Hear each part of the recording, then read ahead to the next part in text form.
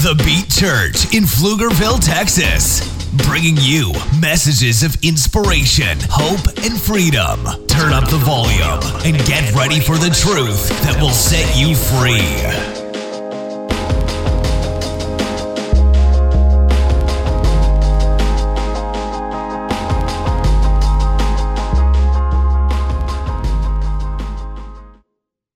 We are getting into this exciting word, love hates. So exciting. Open mind. It's going to be good. I'm ready. Father, help us to get into this with an open mind and an open heart. God, to hear your word. We pray the Holy Spirit would be our counselor, that he would lead us into truth and help us to, Lord, not just hold on to what we think, but Lord, help us to grab onto your word and grab onto truth. In Jesus' name, amen. All right. We're going through a series right now, Rooted in Love. Last week we talked about how even all of the good Christian doctrines, if they're not rooted in love, they just lead to disaster. You can have a doctrine of forgiveness. If it's not rooted in real love, right, then it just becomes a victim and you get walked on all the time. You can have a doctrine of faith, and you can have faith, but if it's not rooted in love, then when something happens where you had faith for healing and you don't get healed, or faith that your loved one was going to be okay and they end up not, or faith that you're going to be able to pay your rent or something and then you couldn't, then all of a sudden everything falls apart. You're like, I thought faith worked and it didn't work. Well, but if you are rooted in love, what happens is that if something goes wrong, it doesn't line up with what you were claiming, then you go, well, wait a minute, if I'm claiming this and it didn't happen, but God is good and God loves me, there must be a reason that's bigger than what I understand that God's doing it this way, right? And so your foundation is good. And the Bible talks about everything should be rooted in love. So if you didn't hear that message, I just encourage you to go back and read it so you understand the base that we're coming out of. But we're going to go through this one now, love hates, and I'm going to walk you through this because I know that sounds opposite, contrary, but did you know that when you actually listen to Jesus, so many things in his teaching were opposite. The first shall be what? Last, the last shall be first. Well, that's opposite, right? Give, right? And then what happens? It comes back. Pressed down, shaken together, and running over. So the ability to grow in an area and to get more of something, more joy, give joy, right? You want more forgiveness in your life? Give more. You want more grace in your life? Give more grace. Why? Because if you judge others, you'll be judged yourself, right? So the Bible has this way of showing us that God's ways are different because it says that his ways are higher than our ways, right? He thinks differently than we do. So love hate starts here. 1 John 4:16. And we have come to know and believe the love that God has for us. God is love. We all know that, right? God is love. That's what God is. Whoever abides in love abides in God and God in him. So we know this, that God doesn't just love, he literally is love. He literally is. I talked last week about how I took a trip to Africa for a missions trip and they were sweeping the floors in the huts, but the huts had dirt floors. So no matter how much you sweep it, guess what you're going to find? Dirt. That's what you're going to find. Dirt. It's a dirt floor. And so eventually it got hard and it got solid, but it was still just dirt.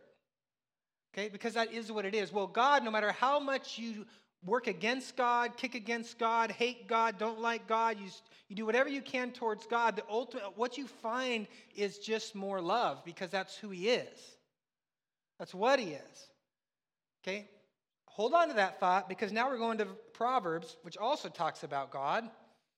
And it says that there are 6 things that the Lord hates. 7 that are detestable to him, and then it lists them out. So follow me here for a second. God is what? And God does what? It's here. God loves, God is love, God hates. If God is love and God hates, then love does what?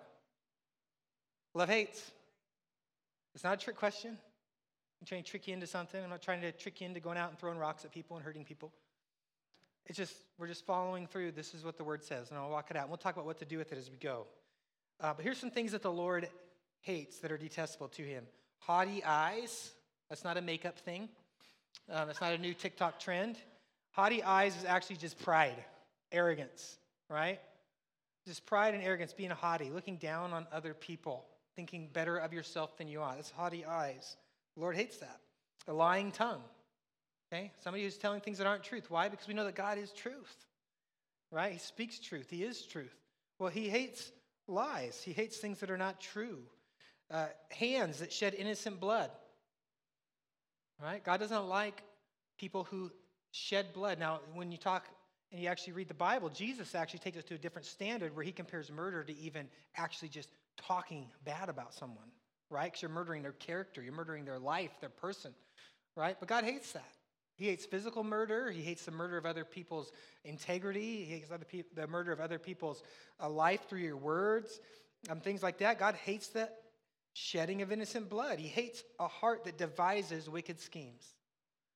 So a heart sits around and thinks about, what can I do that's wrong? How can I take advantage of people? How can I hurt people? How can I get my own way? How can I get for myself and be against stuff? Like, God hates that.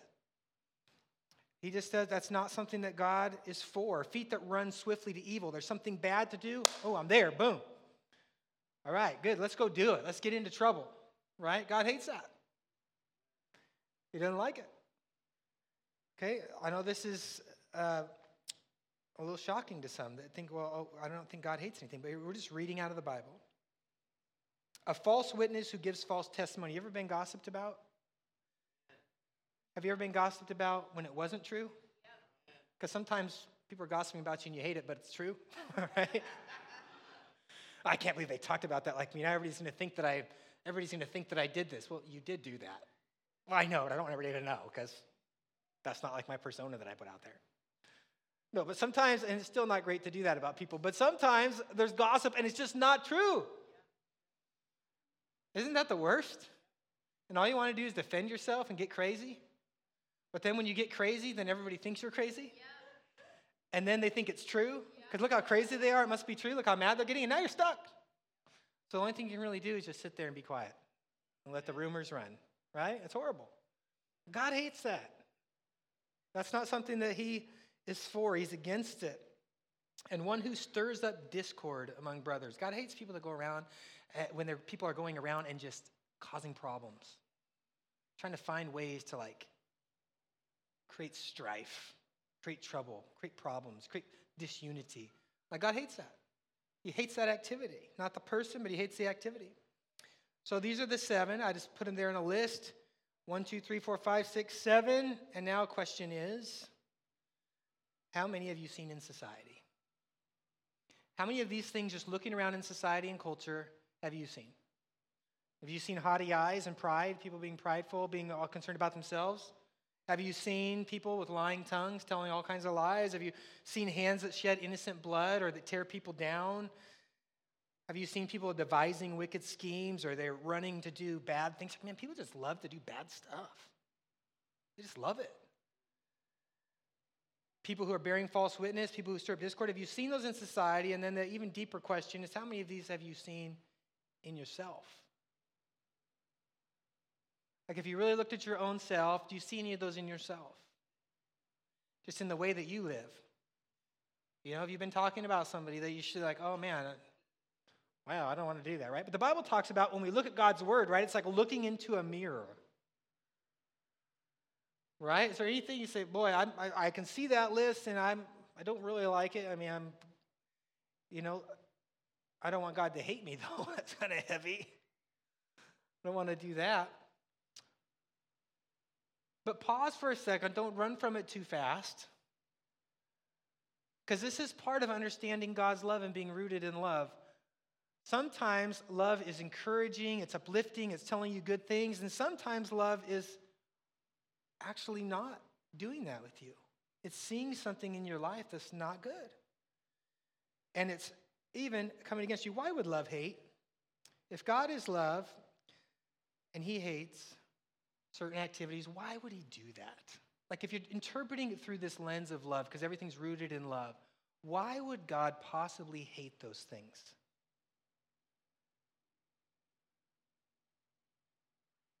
Let's take an easy one. Shedding innocent blood. Why would God hate that? Because people are harmed, right? People are hurt. Good people are hurt, right? And God doesn't want to see that, so he hates that, right? He's against it. And so these things happen. So I'm going to show you guys a demonstration. If I can find it. Oh, will you throw it to me? Here we go. Forgot it down there. I'm going to have Alicia come up. Come on, Alicia. This is my daughter. Look at the lovely Alicia. right now, and I'm going to have her experiment with me. She doesn't know what this experiment is, but I just want to show you a little bit of God's perspective on some things. Who likes saltine crackers? Anybody? Right. What's so funny is I heard there was some kind of a social media craze, TikTok or Facebook or something, where like people are putting butter on crackers, and that's like a craze. Like that used to be our meals sometimes. Like I grew up poor, and we were like literally eating crackers with butter on them. Like that was like our dinner or our lunch. We're like, oh, give me some more crackers with butter on them. It's like that's a craze now. Like that's trendy. Like, okay, all the poor stuff's gonna be trendy someday. I just was born at the wrong time for that. So this is fresh out of the package. That's a good cracker. Okay, there's no problems with it at all. How many of you would eat that if I gave it to you right out of the pack? Right? Okay. I'm gonna make it a little more interesting. And we're going to bust this bad boy out. And we're going to get a little experiment.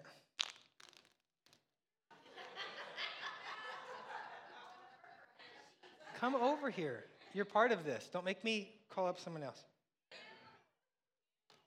Don't worry, it's fresh. It's fresh. Will we get hand sanitizer real quick?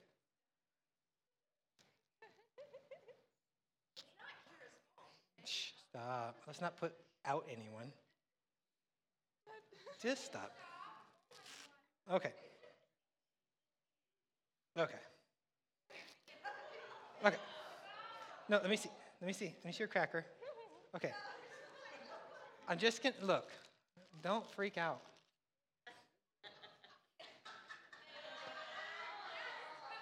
Okay. Would you eat this? Are you going to pass? Okay, so would you eat this? No. Anybody? No. For $1? No. Okay. What is it? Okay, so question. If I turned it around,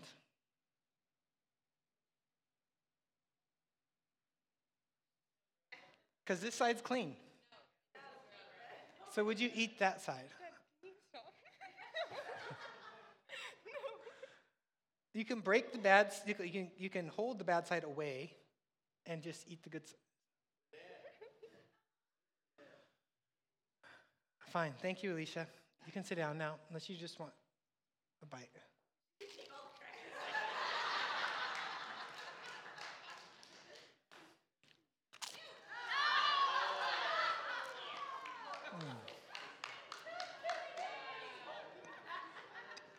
Hey, we eat clean. We're doing clean eating right now, so nothing bad enough. Okay. That was peanut butter and soy sauce and Worcestershire and stuff. That wasn't really a diaper. I wouldn't do that to you guys. Come on, that's disgusting. Disgusting. I'm just glad somebody didn't switch it out on me. That would have been a horrible bite. So let me ask you this. Even if I turn that around, you wouldn't eat it. Because it's still contaminated, right? How do you think God feels about the sin that we think we're hiding in our lives? It's like, well, I don't show that side at church. Like, I don't show that side around to the people. I don't do that. Like, that's my good side when I show it to God. Don't you think he can see the other side of your cracker? Now, you think he's really fooled? Like nobody else is around, right? Man looks on the outside, but God looks where?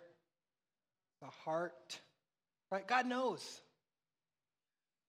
Okay? So God hates sin, one, because he can't ignore it.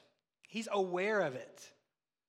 We're good at compartmentalizing. We're good at hiding things. We're good at putting things away. But God knows. God sees it. He's like, I see that, and it's disgusting. And it's disgusting also because he knows that it actually kills. The wages of sin, the Bible says, is death. Anybody ever played with pigs before? Pigs?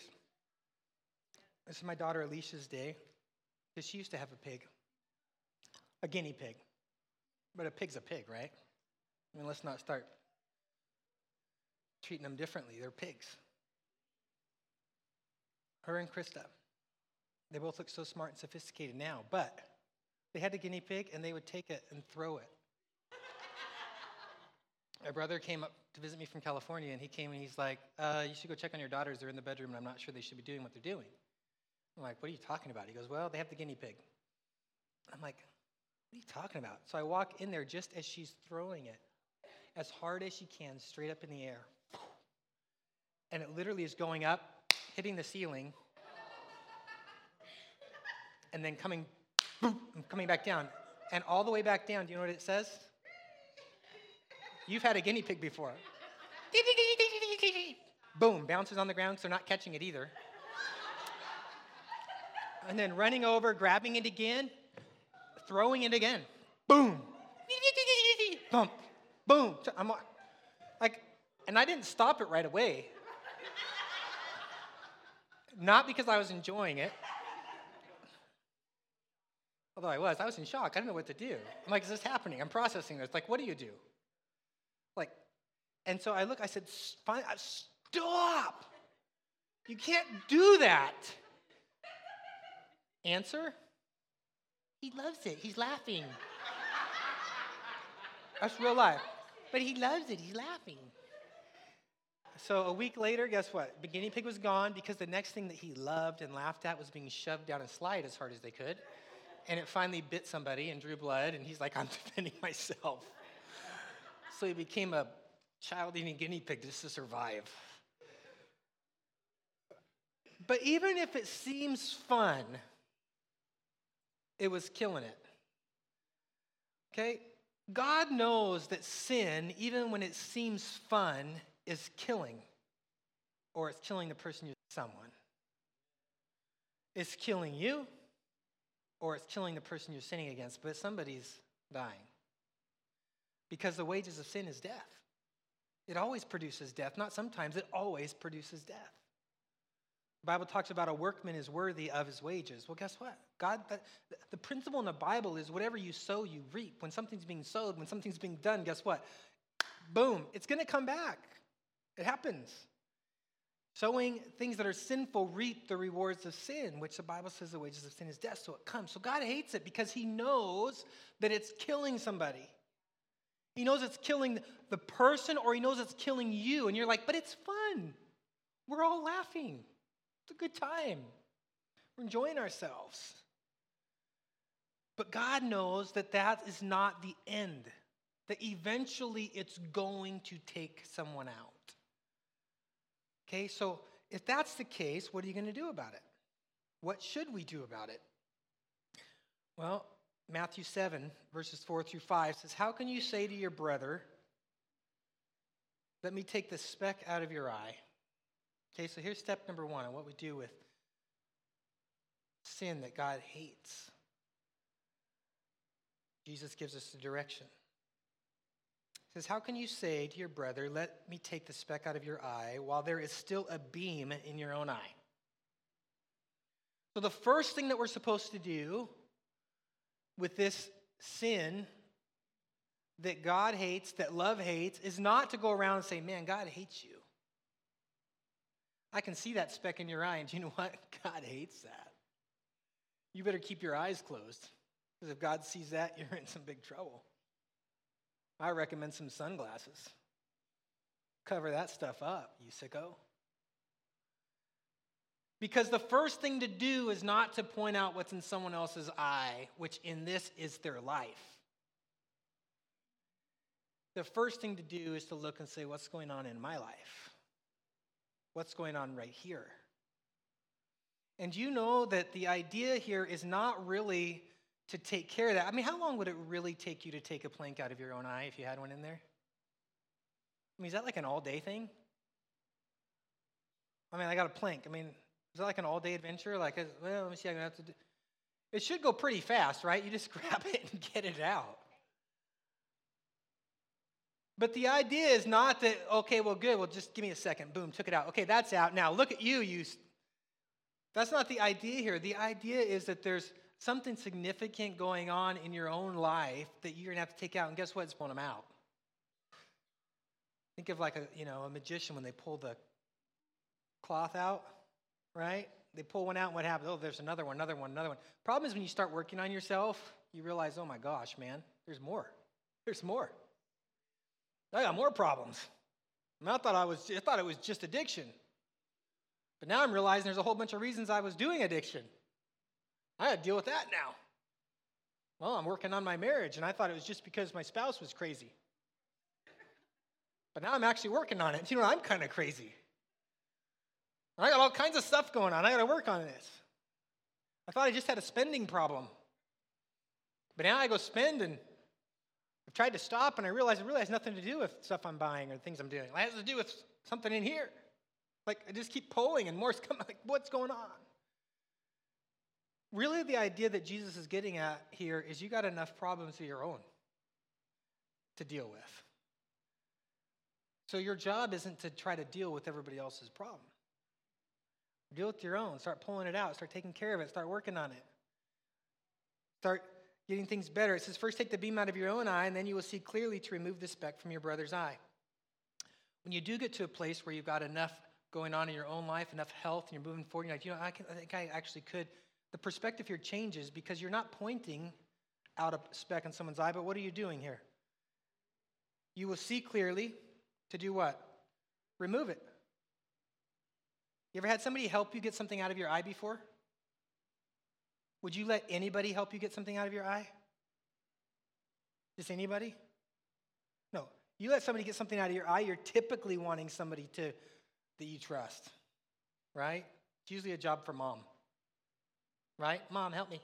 Mom, I got something in my eye, right? Dad comes in, his gruff hands. My dad's a landscaper, throwing blocks and stuff all day, throwing bark dust. He's got more splinters and more stuff in his own, he's got more stuff in his own hands than I have in my eye. He said, help me get it out. My whole eye's going to be landscaped when he's done. But it's that in my eye, if I'm going to open this up to you, the most sensitive area of my person, like, I'm opening this, like, what are you going to do? Are you going to be careful? And then do you want somebody sticking their thumb in there trying to get it out? Okay, I'm going to have Cammie come up so I can show you what to do in an eye because she's over here trying to give me instructions. Okay, this is how you get something out of an eye. No. Okay, I was just going to tell you guys that my dad, when you would come up to him when you were younger, he'd be like, oh, can you get this out of my eye?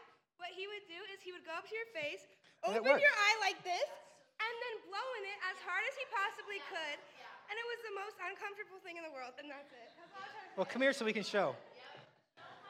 Okay. Come here, I'll blow in your eye and show.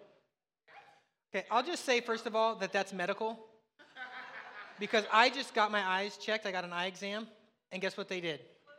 Blew in my eye. Untrained and yet professional. It's amazing. I learned it from my mom. My mom used to blow in my eye and spit in it and stuff. So don't do that. Okay, but I'm just telling you right now, you want somebody around your eye that you can trust. And you want somebody around your eye that's not going to make it worse.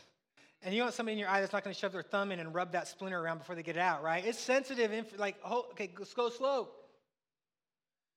Okay, when you get to the point in someone's life where they trust you enough to open their eye and let you help them out, it will be a ways down the road. It won't be the first time you meet them. It won't be the first time that you saw them at church and realized that they're a sinner. It won't be the first time that you met them at a barbecue or a party at work and realized they're doing something that's God hates. Hey, you know what I learned at church? God hates that. Come here. Get it out of your eye.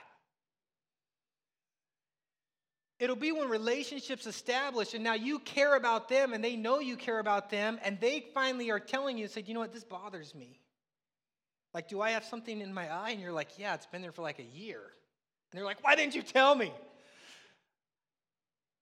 But they're in a place where they're ready to be helped, and you're ready to help them. Because relationships have been established, trust has been established, things have been built up. So if God is love and love hates, right, the first still established, rooted thing for helping someone get that out of their eye is what? Love, which is relationship. It's time, it's care, it's trust. You're building something up with them. What does it mean for your own life? Romans 5, 8 through 11. But God demonstrates his own love for us. So this is your life, my life. in this, that while we were still sinners, while we still had something stuck in our eye, while we still had something stuck in our life, that Christ died for us. That's the level of commitment to love that he had, is he didn't come and just throw us in hell, or didn't come and just crush us, come down to earth and start just slaying people. He came down and he actually died for us because he saw there was something in our eye. And it says, since we have now been justified by his blood, how much more shall we be saved from God's wrath through him?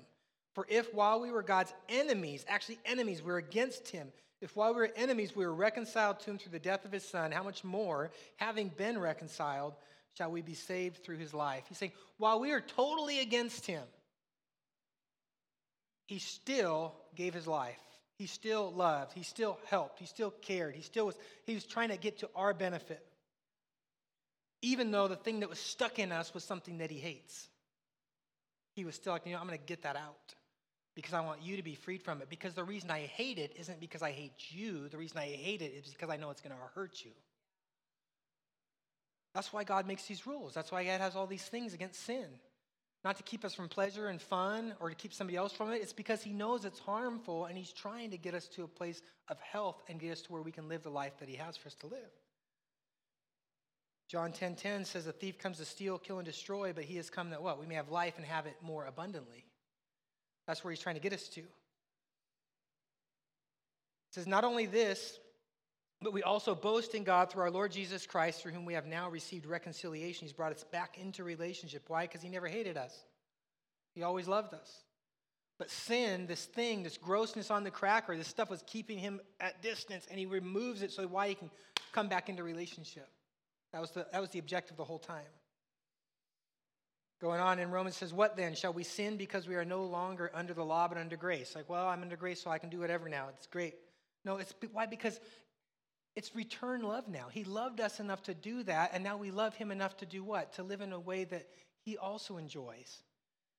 And he doesn't enjoy relationship with us when we're dipping half of our life in crap. He doesn't enjoy those things. He doesn't love those things.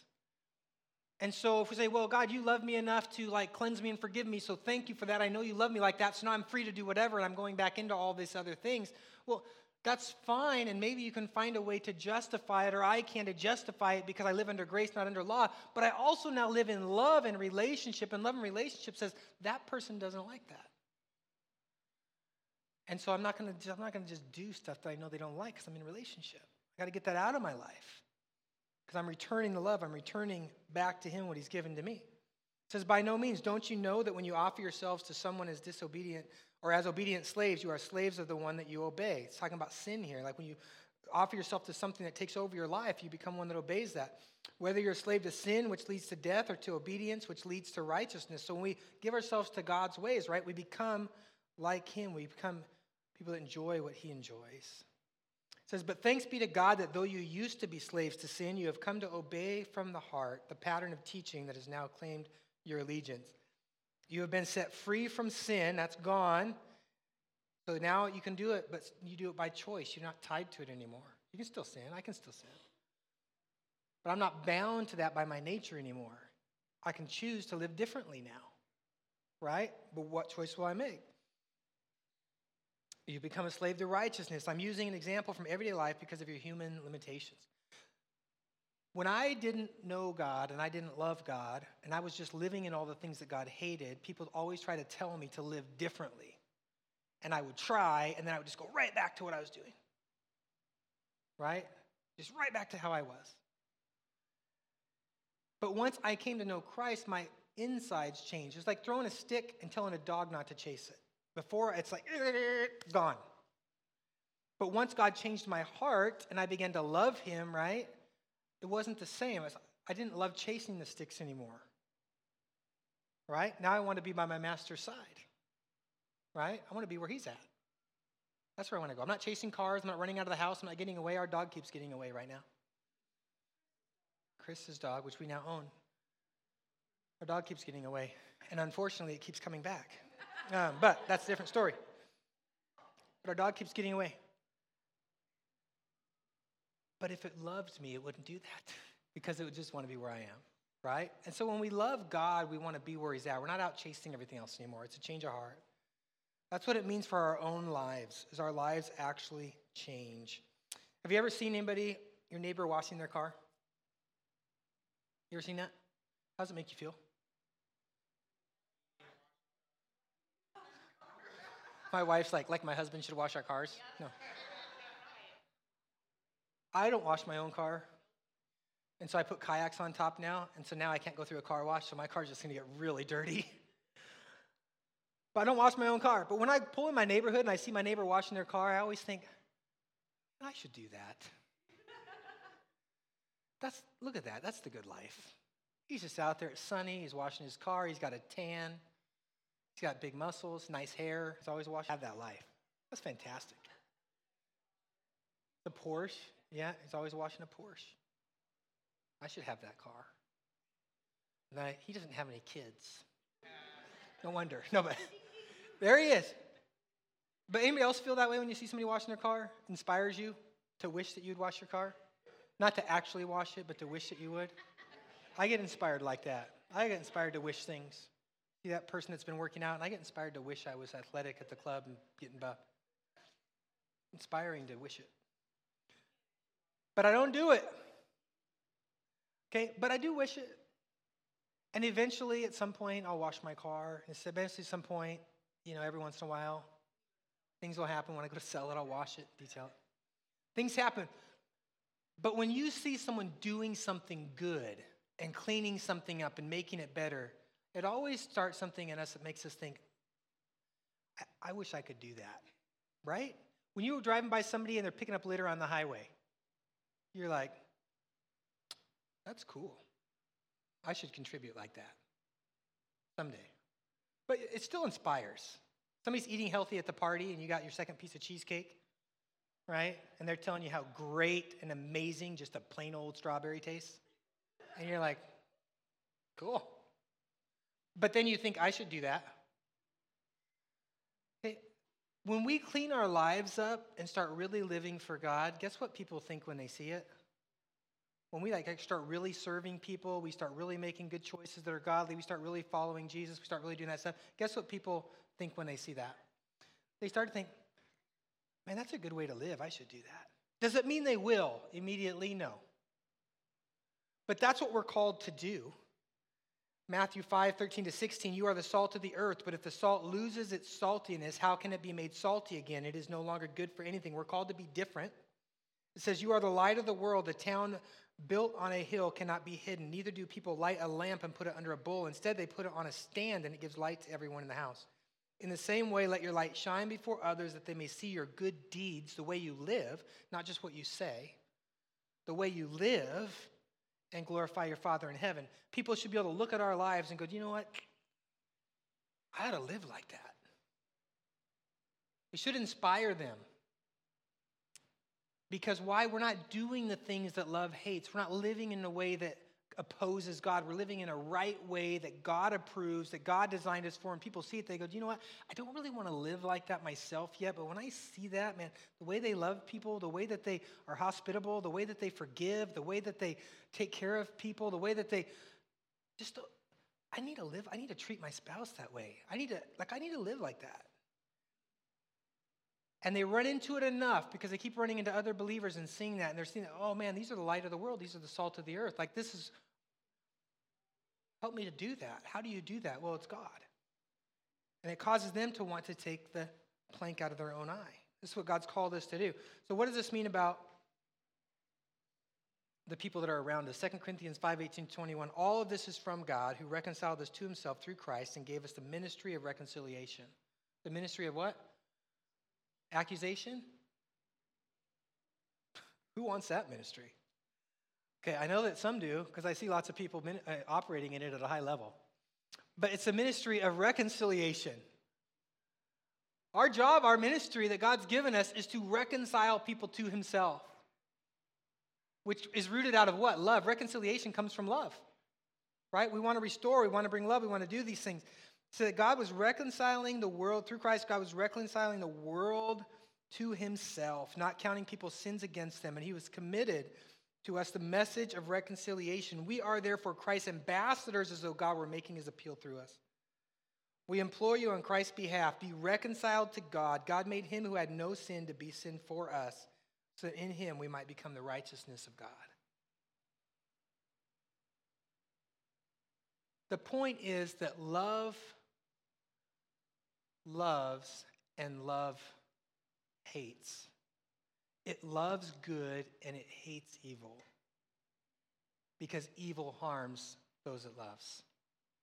And our call of what to do is to first go to God and say, God, change me so that I live in a way that's not harmful to myself or others. And then, Lord, help me to love people in a way that helps them open up their life so that I can help them begin to love people and to hate evil so that they're not harming others and themselves. And the ultimate plan of God is to bring people into a place of love. So here's one example of it, and we're going to end and pray. This is Back to School with Courtney Snalem. You guys see this picture? Isn't that fantastic? So a lot of people have problems or issues with some stuff that goes on in schools right now. They don't like what's going on in school. They're like, oh, school, man, the schools are crazy now. And they have a ministry of accusation against the schools. And I would agree, there's some stuff going on in schools that's crazy. So Courtney's response, as I was thinking about it, it just fit right into how we should be responding. This is her at a band thing getting all dressed up. She doesn't go to school like that every day. This is for a band event. But she has a heart for some of the pain and the suffering that's going on in schools and some of the craziness going on in schools right now. So what has she done? She's picked up a job as a substitute teacher. And she goes in and works in the school and becomes friends with the students and becomes friends with the teachers, and she serves. And she finds a way to connect and to love on and encourage kids who may be suicidal, who may be going through stuff in broken homes, teachers who are frustrated, teachers who don't even want to be teachers anymore. They don't like the system. They don't like the kids. And kids that don't like the teachers. And she inserts herself in the middle of the mess and goes and does a job. Now, here's the thing. She has far better training and far better skills as far as what she could do to make money on a job that's less stressful. She's had jobs where she worked in media and she helped people with business and with things to help expand the actual messaging and do like their public relations and all that stuff. And she has the ability and the skills to go do those kinds of things and make all kinds of money. Instead, she works as a substitute teacher making little money, which impacts her whole life, but for the purpose of, she doesn't have a ministry of accusation, but of reconciliation. And she's going to go into that place that's hard, and she's going to serve and love on people in a way that creates connections so that she can make a difference from the inside out. Which, coincidentally, is the way that God makes a difference in us, right? From the inside out. And if we all are committed to living this way and understanding that there are things that God approves and loves and there are things that God is against because they're harmful, but the way to make change in society is to first make change in me and then to love people and come into enough relationship that they open up and I can help them make change in themselves and come into alignment with how God wants them to be able to live. If we all had a commitment that way, what kind of a difference could we really make? It could be huge. That's what we're building a church for. That's why we're here. That's why we gather. That's why we always talk about love God, love people, live like you mean it, because that's the goal. That's where we're trying to get to.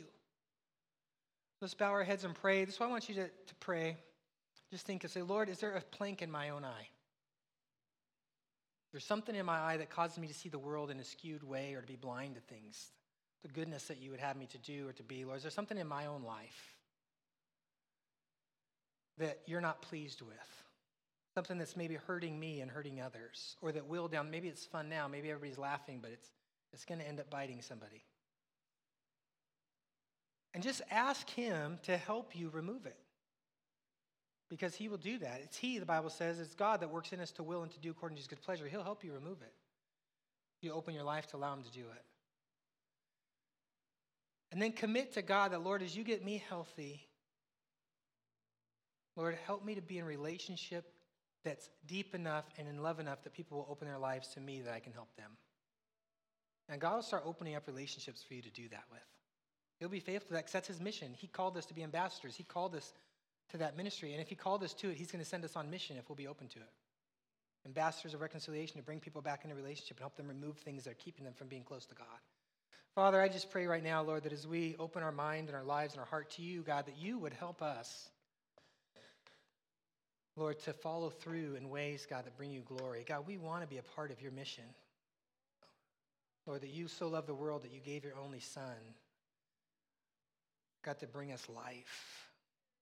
Lord, help us to receive it and help us to be able to administer it and to help other people, Lord, to connect to that and to be reconcilers. Father, we thank you for it in Jesus' name. Amen.